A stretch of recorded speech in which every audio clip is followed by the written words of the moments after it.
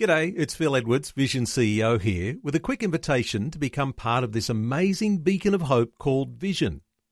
Together we can put our love into action to help people of all kinds build or rebuild their lives on the truth of God. Please consider the part you can play during our upcoming Visionathon appeal, remembering that it's your support that makes Vision possible, including this podcast. Jesus said, "If you hold to my teachings, you are really my disciples. Then you will know the truth, and the truth will set you free." An important feature of the workings of fear that we do well to understand is what is called the roller coaster philosophy.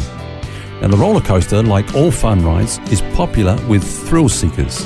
And the thrill of the roller coaster is that our mind is tricked into thinking we are in danger when we're not. That's the thrill. That's a common ingredient to fear. Most of the things we fear never actually take place. Mark Twain once said, "I've been through some terrible times in my life, some of which actually happened."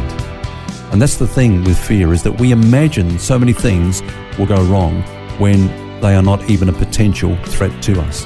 If you're experiencing fear right now, it may be a good idea to ask if there is some lie that you're believing, something that you're fearing that you shouldn't really be fearing at all.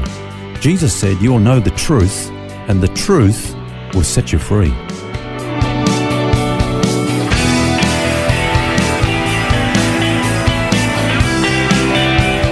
This is Set Free with Ken Legg. A very practical discussion this week on overcoming fear. Hello and welcome to Set Free. Phil here, along with author and pastor Ken Legg.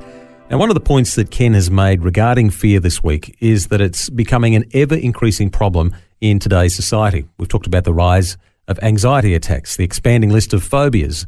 And yet, of course, fear isn't new.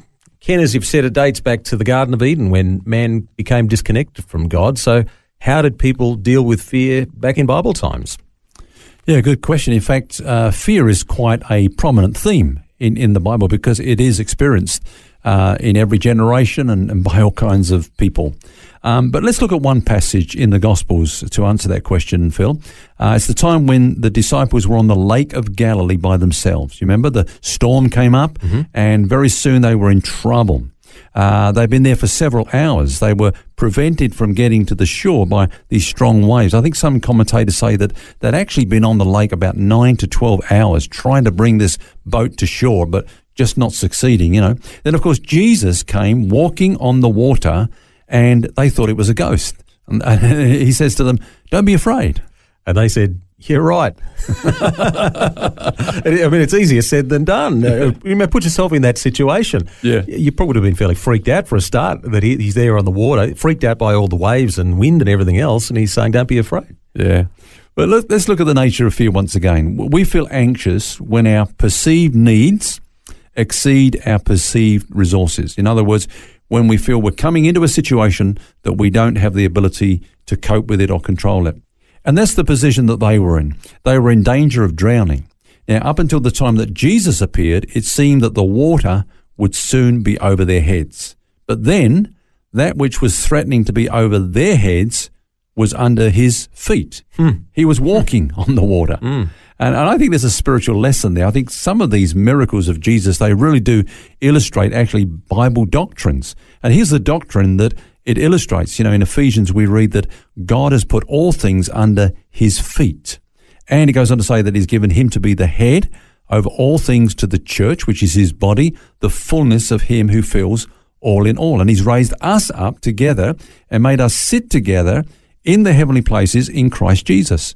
So everything's under the feet of Jesus, just like it was on the lake. Even the water was under his feet. Now we are in Christ, and positionally, everything is under our feet. What threatens to be over our head, causing us to fear, is under his feet. Therefore, it's under our feet as well. What an amazing situation, though, when they're on the boat there and it's all going crazy. Yeah. And then Peter, he plucks up some faith and says, "Okay, I'm going to come out, Lord." And then off he goes.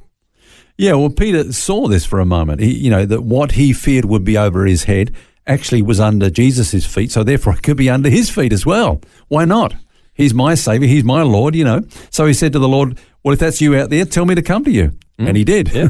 And out he goes. Yeah, someone once said, what's the point of having a saviour who can walk on water if you don't follow in his footsteps? And trust without obedience is dead faith. Works without faith is presumption, but trust without obedience, without stepping out on that faith, is a dead faith. Now, of course, Peter really manifested true faith.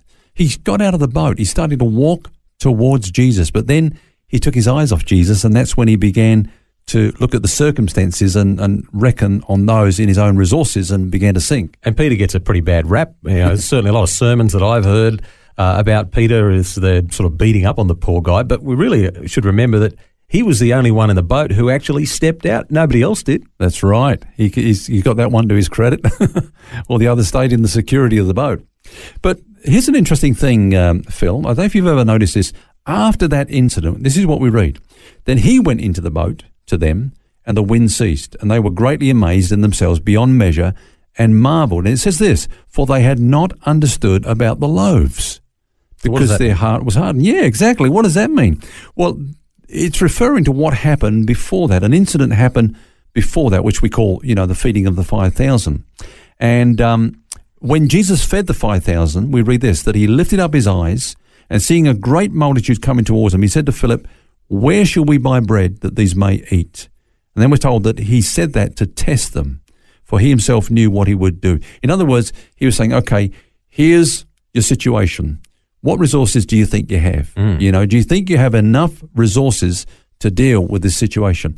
And one by one, they began to reckon on their own resources. Philip says, 8 months' wages is all we have, and that would never feed this amount of people, Others said, it's wasteful to spend so much on one meal. They were thinking in terms of their resources. Andrew said, well, we've got a boy here, he's got 5 loaves and 2 fishes, but what are they amongst so many? They were thinking on the basis of their resources. And of course, in doing that, they were just leaving him out of the picture. It reminds me of something else that we discussed earlier this week, where you said that one of the ways God equips us to face fear is by reminding us of past situations of his deliverance.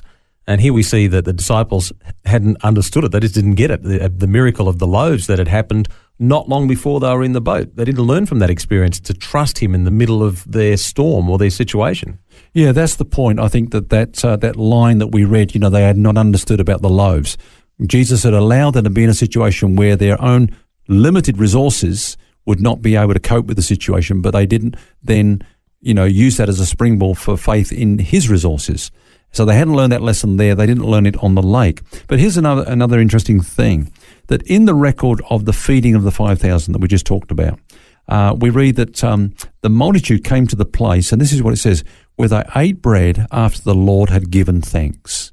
Now, every time I read that, Phil, I used to think, the Lord said grace. The Lord had given thanks. But actually, I don't think that's what it's meaning, because you often see this. We see it again, for example, in the feeding of the 4,000. He gave thanks. Now, was he just giving, saying grace like we do before a meal? No, I don't think he was. I think what he was saying is, Father, we're in a situation here where our resources are not sufficient for this need, but I thank you that you are here, and we can tap into your resources in this situation. It's almost like what he said when he called Lazarus to come out. He prayed a very similar sort of a prayer. Yes, he did. He said, Father, I thank you that you've heard me. He gave thanks, and that's the meaning of giving thanks. And so basically what we're saying here, Phil, let's kind of wrap this up. In these situations where fear is a very present tense reality, God wants us to really go beyond our own resources. Fear usually comes in when we only reckon on the situation purely on the basis of our own human resources. But we're not alone. God is with us. And that's the thing that overcomes fear, is that our faith in God brings us into resources that are limitless and that can bring deliverance to us in that situation. That's why I believe that in the Christian life, we're constantly urged to give thanks in all things. That doesn't mean just be grateful, but it's an expression of our faith. I often say that thanksgiving is the language of faith, because it says, Father, I thank you. I don't know what's happening here. I don't know what's going to happen, but I know you are here, and I thank you that you're with me and your grace is going to be sufficient for me in this situation.